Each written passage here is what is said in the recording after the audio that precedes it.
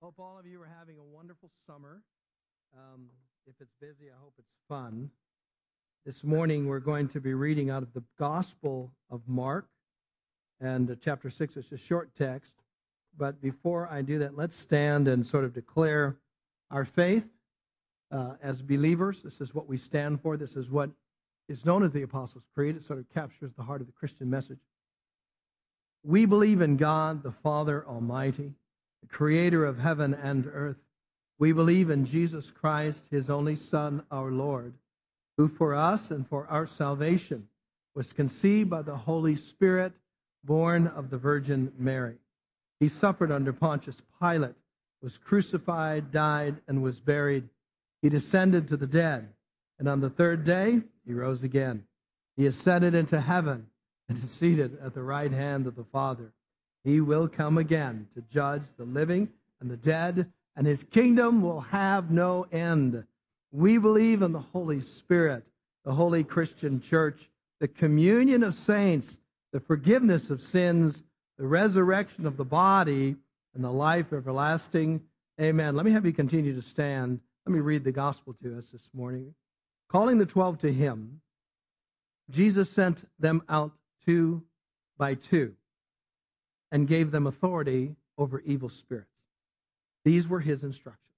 These are the words of Jesus. Take nothing for the journey except a staff, no bread, no bag, no money in your belts. Wear sandals, but not an extra tunic. Whenever you enter a house, stay there until you leave that town. And if any place will not welcome you or listen to you, shake the dust off your feet as you leave, as a testimony against them.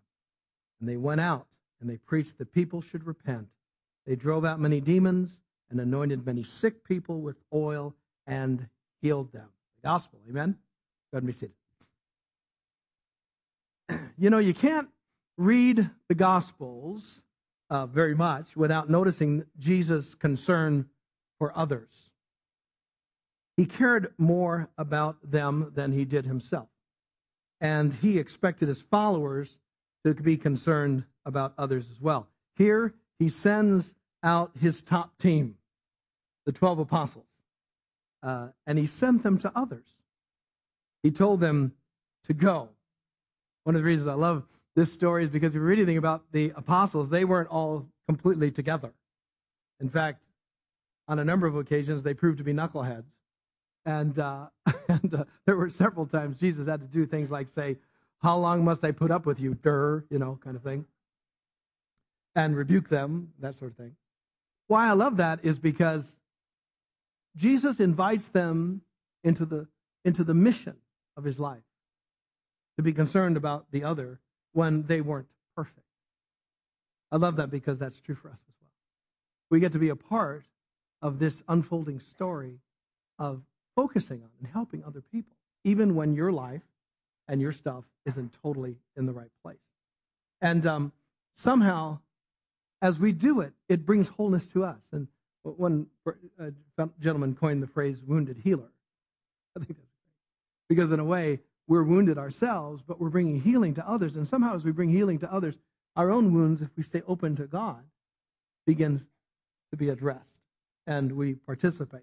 He tells them to go. Any serious follower of Christ in the 21st century has got to realize that he still expects that of us today. He still wants us to go, to consider the other, and to bring them a message from God. Now notice, he tells them to go out 2 by 2. He tells them, take nothing for the journey except a staff, no bread, no bag, no money in your belts. Wear sandals, but not an extra tunic. But what he's saying there is, what you really are bringing on this journey is not just a message, but you're going together. There's something very, very powerful about this notion of doing stuff together that I think is a little opaque to us, those of us in the modern world, because we are so individuated, particularly Americans are so individuated.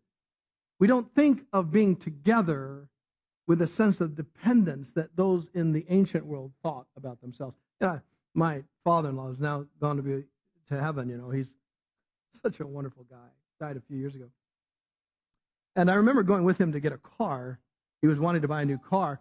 And I'm of the generation that when we bought a new car, the real question you asked was, who will I be if I drive this car? It's an issue of identity. Is it cool? Will it make me cool? Is it nice? Will it make me, what does it make me? How does it look? What kind of image does it create, right? He walks up to the car, really cool car, and he starts kicking the tires. He asks to look under the hood. I'm thinking, what's even under there? He was one of those guys that always played with his cars and messed with stuff. And he asked about the air conditioner. How reliable is it? He has all these questions. Well, this is a second-year model. Have they worked the bugs out? See, he was thinking quality. Why? Because he came from a different generation. See, you can't presume that everybody in the world has thought the way you think.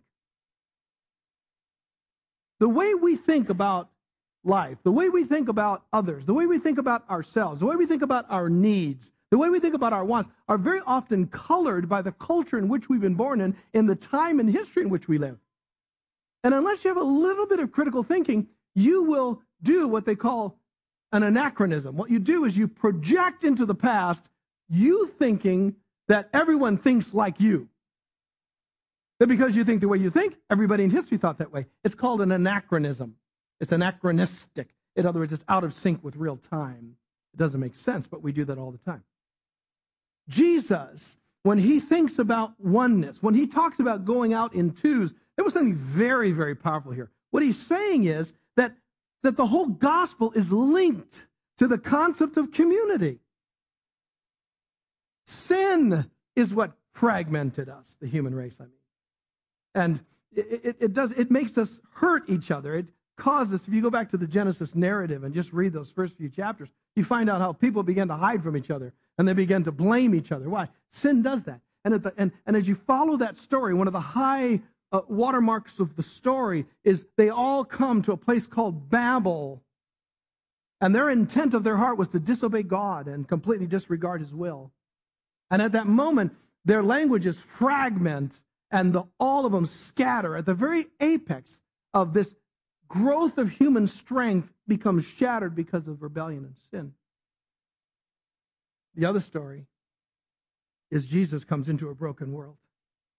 And when he comes into the broken world, all of a sudden, instead of people running from each other, scattering from each other, they start coalescing.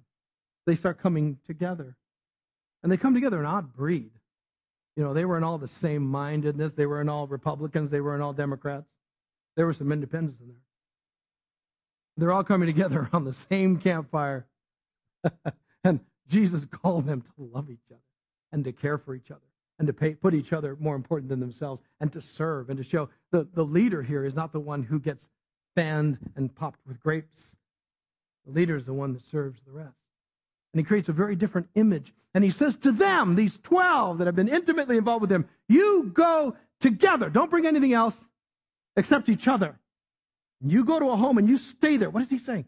Show them something different. See, Jesus didn't come to have an idea, a message that was to be preached to each individual that they were to respond to. Yes, he had that. Yes, the gospel is a message that must be personally responded to. But it's so much more than that. Jesus came not to start a new religion. He came of beliefs. He came to foster a brand new community called the church. And the start of it, you remember, the great high mark of the start of it was on that great day of Pentecost. And it says that all the people from all the nations had gathered, and they started hearing the praises of God in their language, supernaturally. They were all coming together. It was anti-Babel. It was reverse Babel. It was God's statement that what sin had fragmented, Jesus would bring together.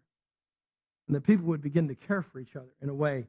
So when Jesus says go, he wasn't just sending them to preach something. He was sending them so that people could witness their openness to each other and their willingness to serve each other and work together and speak of a new kind of community they were trying to build, because Jesus came to the world to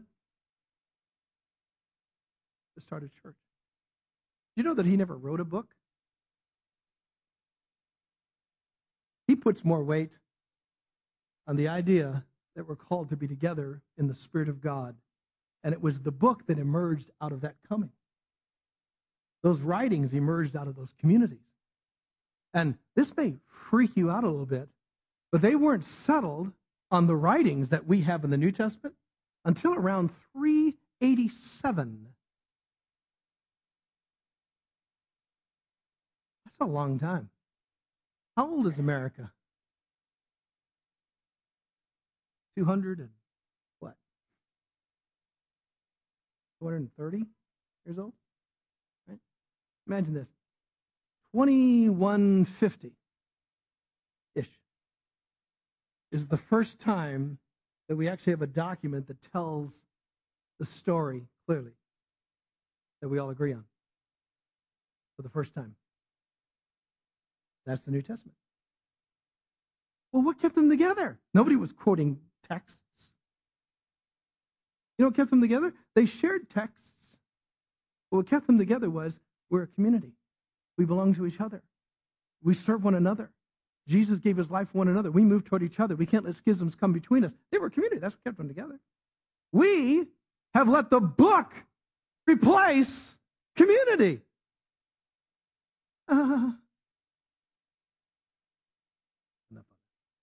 When he sends them out, notice what he says in verse 7, that he gave them authority over unclean spirits. It's a very interesting thought. In essence, what Jesus was saying is, when we go out together in community, and we know how to live with one another and give to one another in such a way, I'm going to say one more thing about it just because I want to. Do you know that in Jesus' mind, when he was thinking about community, he was thinking about a dependent kind of community? So deep that it actually would go ahead of and override family. So he would say, if you love your mom or dad or brother and sister more than me, you're not part of me. When his mom and his brothers showed up one time, they said, your mom and your brothers want you. He said, who are my mothers and brothers and my sisters? It's these who do the will of God. What he was saying was not that you don't love your family. You do, but you're part of a holy communion that's much deeper, that's divine, that precedes, that the family is just a mirror of, an echo of, a parable of. You're part of the church. You're part of the body of Christ, right? And that there should be a connection between us that's deeper than any other connection in the world. I'm watching this series, Falling Skies. Aliens have taken over planet Earth. It could happen. And in this movie series, television series, the aliens are connected with each other. They kind of can talk to each other without talking to each other, which is kind of cool. In a way, we only experience that with the closest friends. Where, when you have somebody that's really a best friend, what do you say? Oh, it's like they can read my mind. It's like we kind of know. We just kind of know each other. Or a spouse, a husband and wife that have been together for many, many years, you start knowing what the other one's thinking in a certain context, right? And that kind of connection. These writers of these sci-fi movies, in some way, and there's a bunch of them. If you're a sci-fi person, you know that a lot of times this theme reoccurs, that you run into these alien races. They can connect with each other in some deeper way. A lot of times it's malevolent. I mean, it's a bad thing that they're trying to destroy. But there's something in us that would love to know each other, to be known. There's something in the human condition that just wants someone to know us and yet love us. And that we could be not hiding, but ourselves. That is the impulse of the church. That somehow we would actually start moving to each other. This is lost on us, particularly since the Protestant Reformation. It's been lost on us. Now we define ourselves by fragmenting from each other and applaud each other for showing our own mind and pulling away from other people. It's a sad thing. Anyway.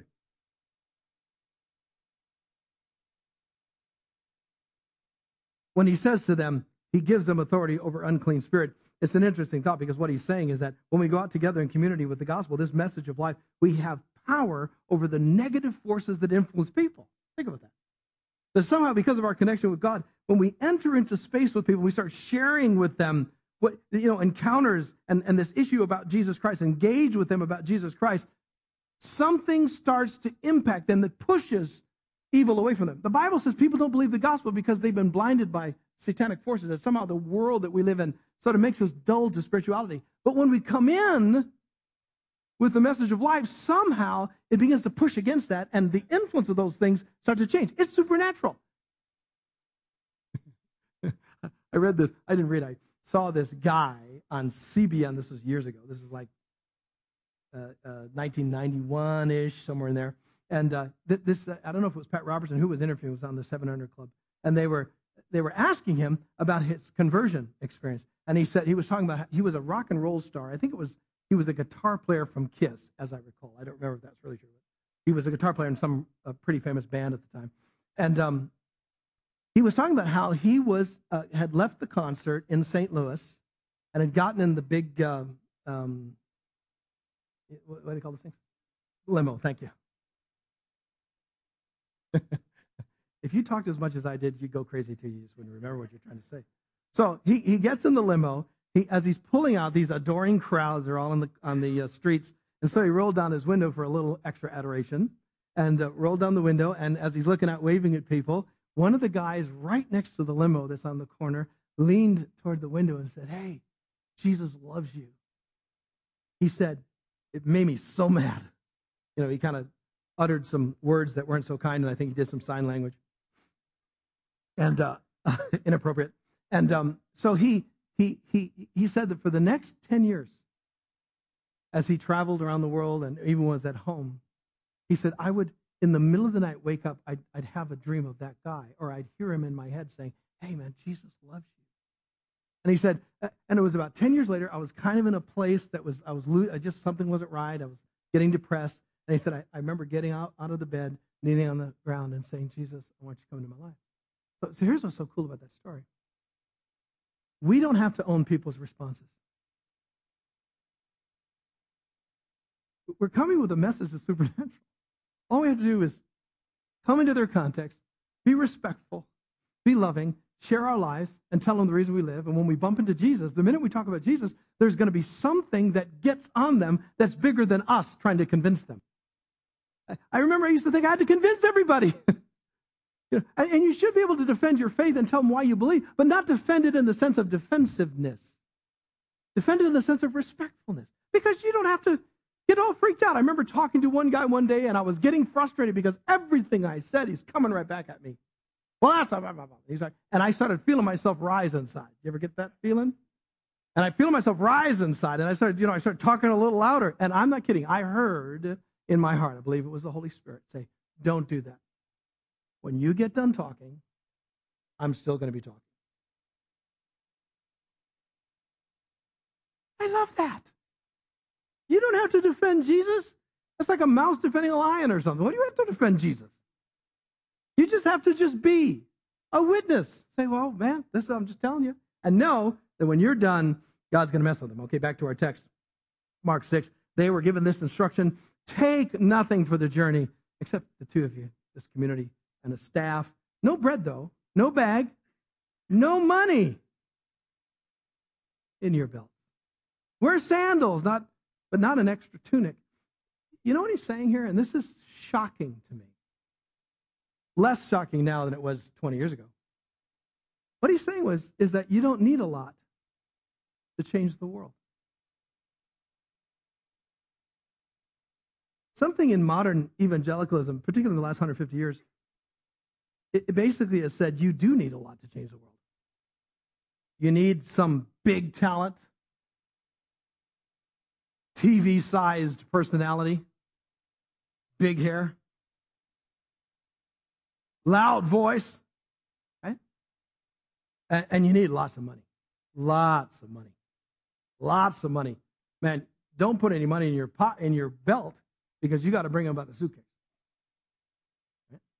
Now, I remember back in the 80s, and thank God it's not like this anymore, but I remember back in the 80s when churches that were sort of trying to be in the know with God's motion and in the sense of following the Lord, they were trying to raise millions and millions of dollars for missions.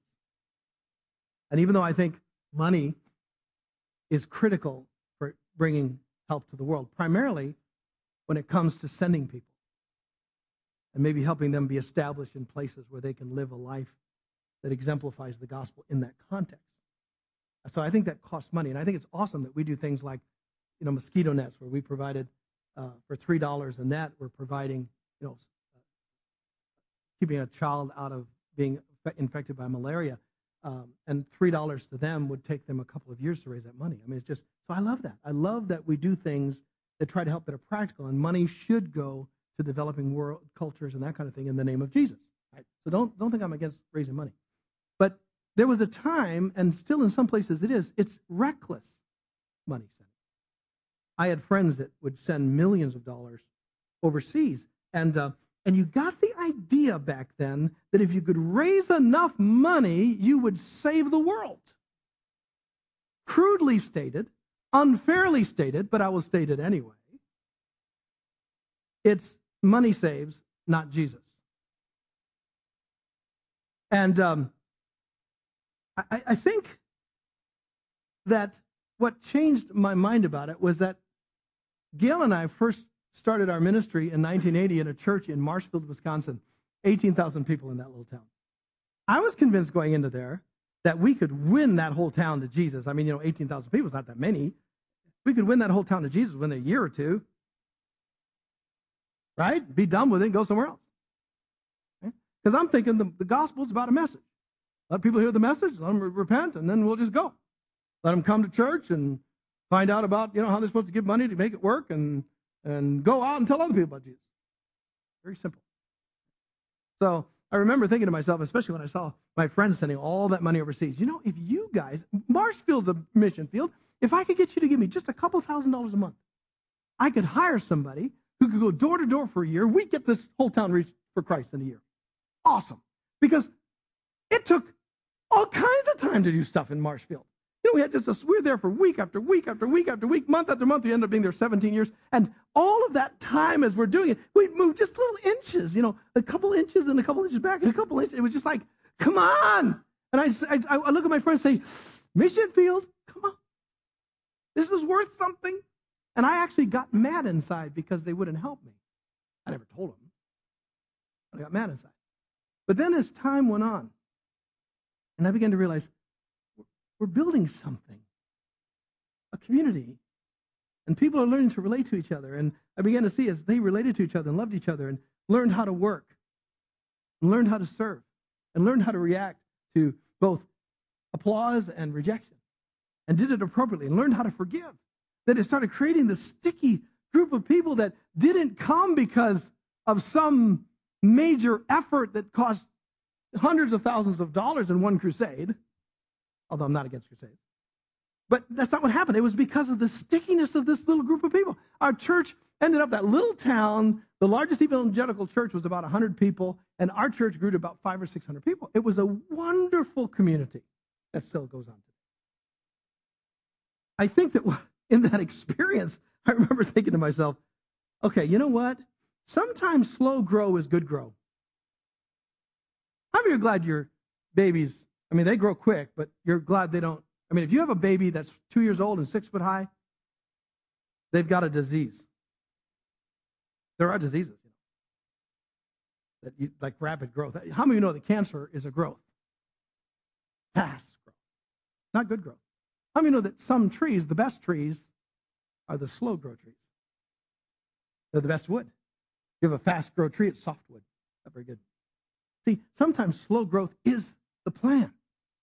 What if the kingdom of God is about us planting communities that slow grow? Not about us going in, in American style. And so when I went over in the 80s to some of my friends' places where they were supporting, I went over to one place, and these are horrible stories, and this is not the norm, and it's certainly changed now. Thank the Lord.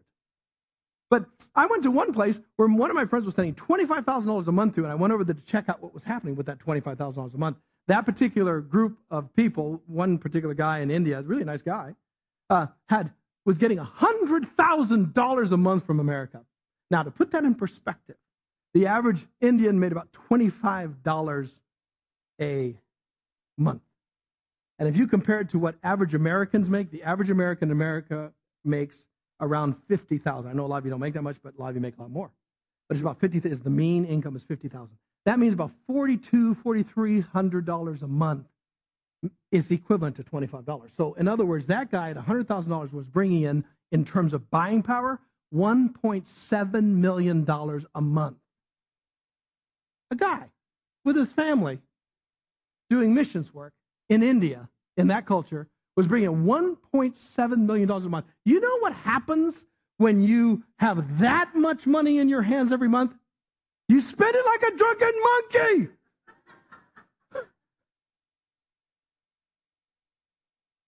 Reckless spending. I found out that the people that were coming to the meetings were being paid to come to the meetings.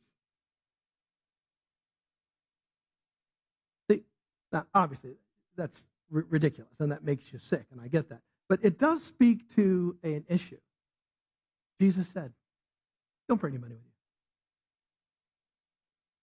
What does that say? It's not about money. It's not about being a big talent. It's about believing. It's like, you remember the bird flu when it came out? Did you ever see it in those movies, contagious movies? And they try to find where the contagion starts. It only takes a guy or a girl, touching the meat, getting ingested, and then walking over, and all of a sudden that guy gets it, and they go, and then other people that are around them get it. Before you know it, everybody's got it. The gospel is like a cold. What Jesus is saying, go out 2 by 2, walk into somebody's house, and go.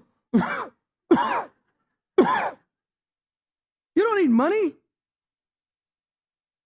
Go and cough. This thing's alive. It's alive. One more story about that. I was standing in the Philippines one day, and I had brought, this was back in the day when you paid for everything. I came in with $1,000, bought everything for this convention. There was about 1,000 people there. We paid for all their food, paid for all their travel, paid for all their lodging. And because American dollars go a long way in some of those countries. And I had about $4,000 in my pocket left over. I was just going to give it to the guy. I ended up giving it to the guy that ran the thing. But I'm standing downtown, before I gave it to him, I'm standing downtown in this city in the Philippines, and here's this young guy, young pastor, who has a sheet of paper. It was a pledge card. He was talking to one of his parishioners, and he was saying, he said, we are so excited because the Lord has really, we feel this is time for us to get this new facility. And if we all pull together and just trust him, and we'll have to trust him, we'll be able to raise the $1,400 we need over the next 3 years. And we'd just love for you to be involved. He's telling this guy, I'm hearing $1,400, 3 years. He's probably spending weeks organizing this. I'm thinking, I'm making $1,400, blink, blink. Salvation has come unto thee. And I'm thinking to myself, I'm hearing the testimony in my mind as I'm getting my money out. Hearing the testimony. I was just downtown, and this American came up to me and just gave me the money that we've been trusting for. It's a great testimony. Praise God. Wow. And as I'm reaching into my pocket, as God is my witness, I'm reaching into my pocket to get the money, and I hear in my heart, no. And the sense that I had was, I am doing something in this community that your money will not help. In fact, if I give this money, it will stop what God's doing. Let me tell you something. Money's not the answer.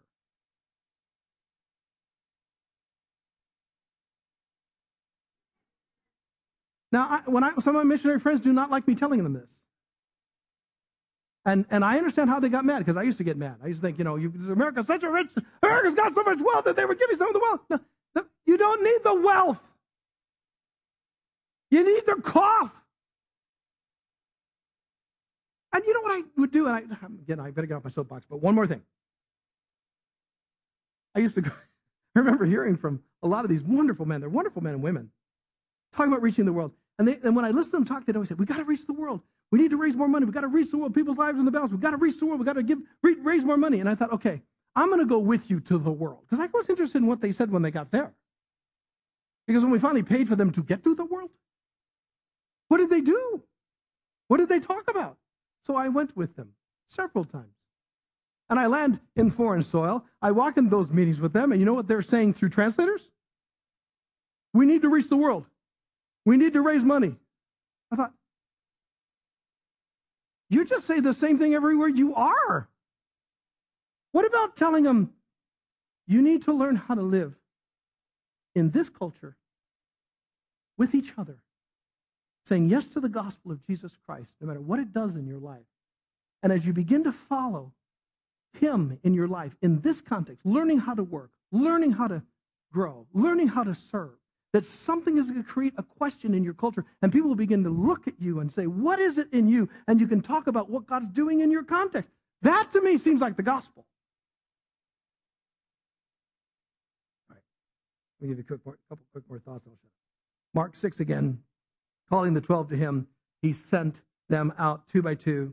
He gave them authority over evil spirits.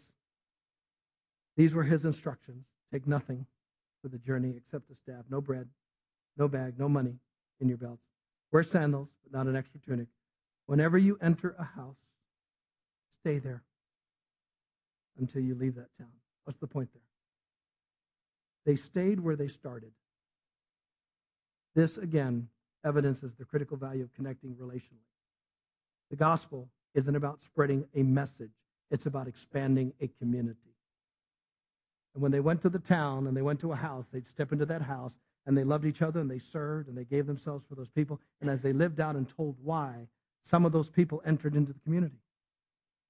And when they brought their friends, they saw it, and they entered into the community. They stayed there until they saw the patterns. And as they saw the patterns of care and love and giving and serving, not being served, but serving, all of a sudden they saw this is something different. This is sacrificial. This is something other going on. And when they would connect, when the leaders would leave after they've received, that stickiness would continue, and they'd go to another city.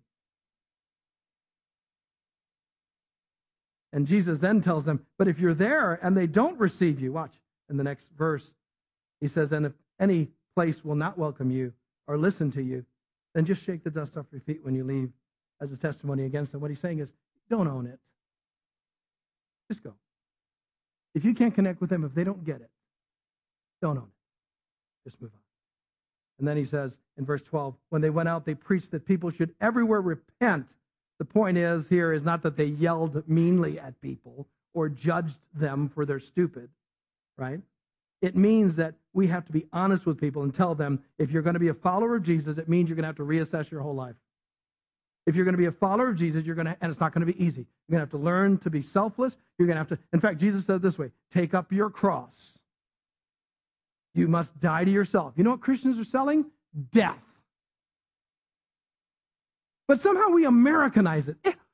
Every day with Jesus is sweeter than the day before.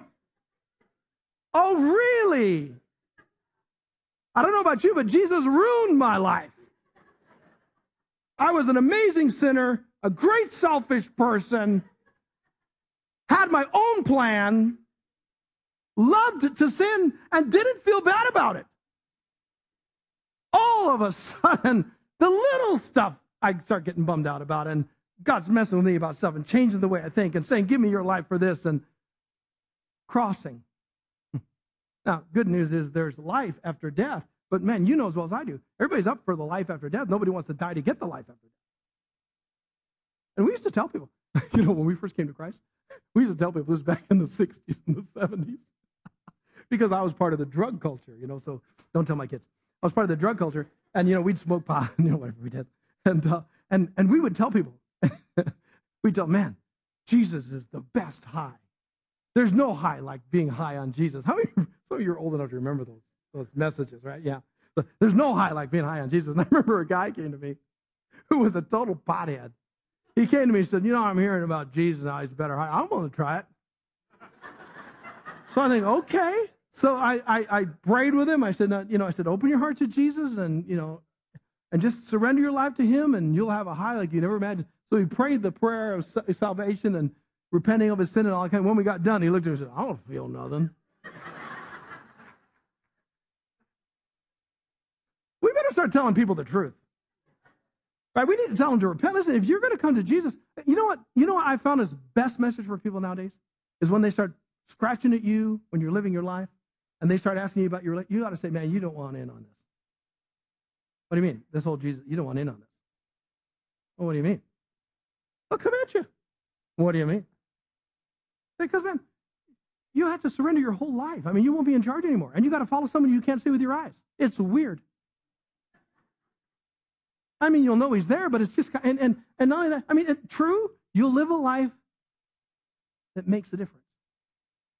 True, you'll live a life that makes things matter, but it's not an easy life. It's a tough life. And you're going to have to do stuff like give money away. Yeah. Go to church a lot. Yeah. Be out of control of your life.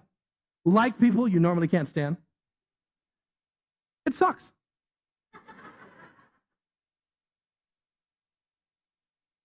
But I love it. Right? Last point. They drove out many demons, anointed many sick people with oil, and healed them.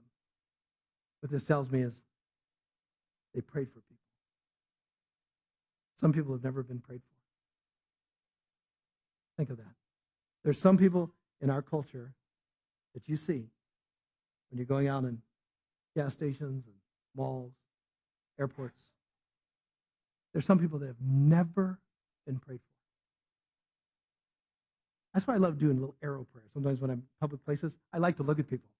I think they're cool or weird or something.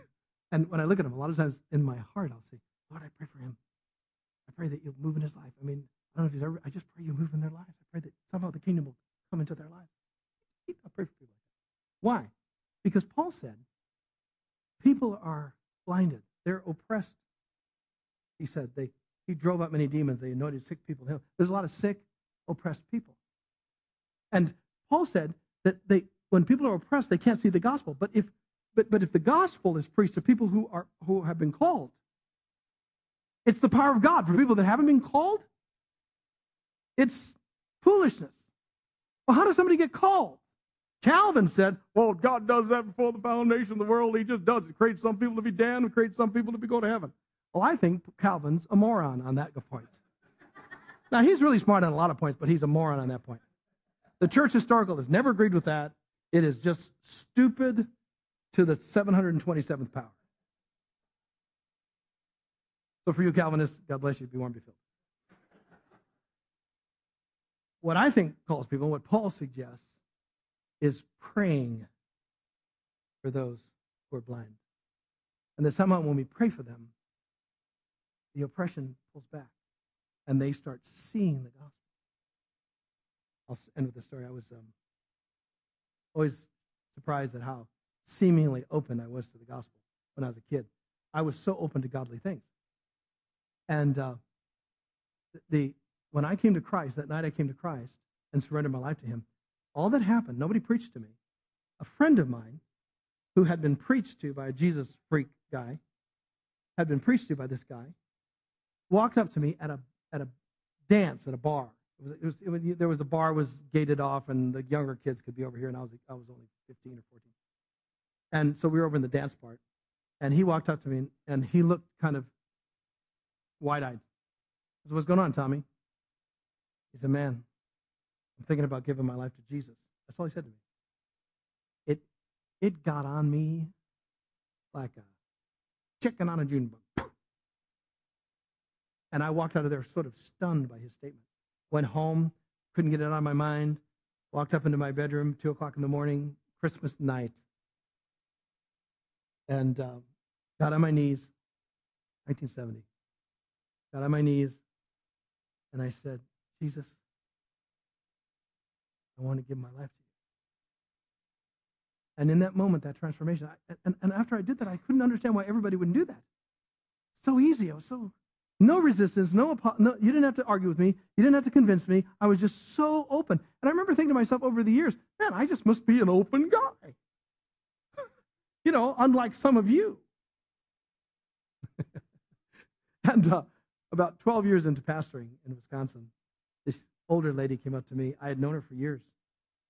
Her name was Sister Schlensog, Ruth Schlensog. And she said, Pastor Ed, she said, I didn't want to tell you this because I thought, I didn't know if I could, but I really felt the Lord impressed me that I should tell you this story. I said, what? She said, when you were about 8 or 9 years old, she said, I went to your father. My father is a physician in a small town near Marshville. And she went to him as her doctor. And she said, I walked into his office and I saw your picture on his desk. And she said, I heard the Holy Spirit say to me, she said, pray for him. She said, I prayed for you for years. And I remember it just hit me. That's why there was a sense of openness. Some people have never been prayed for. Some people in our culture have never been prayed for. So here's what I'm telling you. The gospel reading is telling us this morning, go! It's telling us, go together. It's telling us, be simple about it. It's telling us to live well, to be relational, to don't try to own people's reaction, to tell them that there's a cost. They're going to have to be open to change. They're going to have to repent. And it's telling us to pray for people. So, go do that this week. Obey the gospel.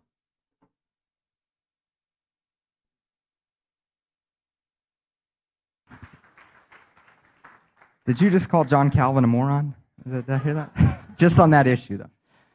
We have the opportunity now to give money, and it's in a really beautiful way, though, out of the community that the Spirit is building here.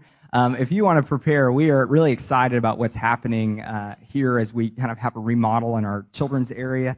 Next week is our combined services, 9 and 11. The 10 o'clock folks are going to be coming over here, so you're going to have kind of some more friends here with you. So we would love to get a good chunk of that done, knocked out this week. And so if you're able to give towards this project, that would be a beautiful, wonderful thing. Ushers, you can go ahead and come with that. And let's pray. Lord, we are thankful, this church, this community that you've called. Lord, thank you that you've called us in this unique way to be part of this kingdom that messes us up, that changes us, that shakes us up. And Lord, here in this context, we choose that we want to be a people who follow you with our whole hearts. Would you shake us up? Would you change us? And Lord, we're thankful that all we need is your grace, that we don't need a bunch of other stuff, but that all we need is you, and that you bind us together and draw us closer to each other. So we trust in that as we offer these offerings to you, these humble offerings. We thank you that you bless it and that you multiply it. We trust you, Lord, in Jesus' name. Amen. As you give, just many of you are aware that next week is Pastor David's last week with us. And he's our youth pastor, and many of you know just what he means to this community and just what a blessing he has been to us, and just can't even get enough words to describe that. So next week, since that is his last week, they are going to serve a church in Arizona. We believe we're one holy apostolic church, right? And so he's going to the church in Arizona, and we want to have an opportunity next week at the end of each service to bless he and Kate and just tell them thank you and what they mean to us. So we're going to have a small reception at the end of each, both the 9 o'clock and the 11 o'clock service, give you an opportunity to just tell him what he means to this community and bless them as they go. Why don't we stand together? Lift our voices as we have the opportunity, as this is really about us doing this together. Let's lift our voices and sing together. Praise God from whom all blessings flow. Praise him, all creatures here below. Praise him above, ye heavenly hosts. Praise Father, Son, and Holy Ghost. Amen. Beautiful. Yes. Today, as if you are able to be there for the move today, help with the move, 1 o'clock at the Tulsa campus. As you go, as always, we want to remind you of God's blessing for your life. May the Lord bless you. May he keep you. May he make his face shine upon you. May he be gracious to you. May he turn his countenance towards you and give you peace.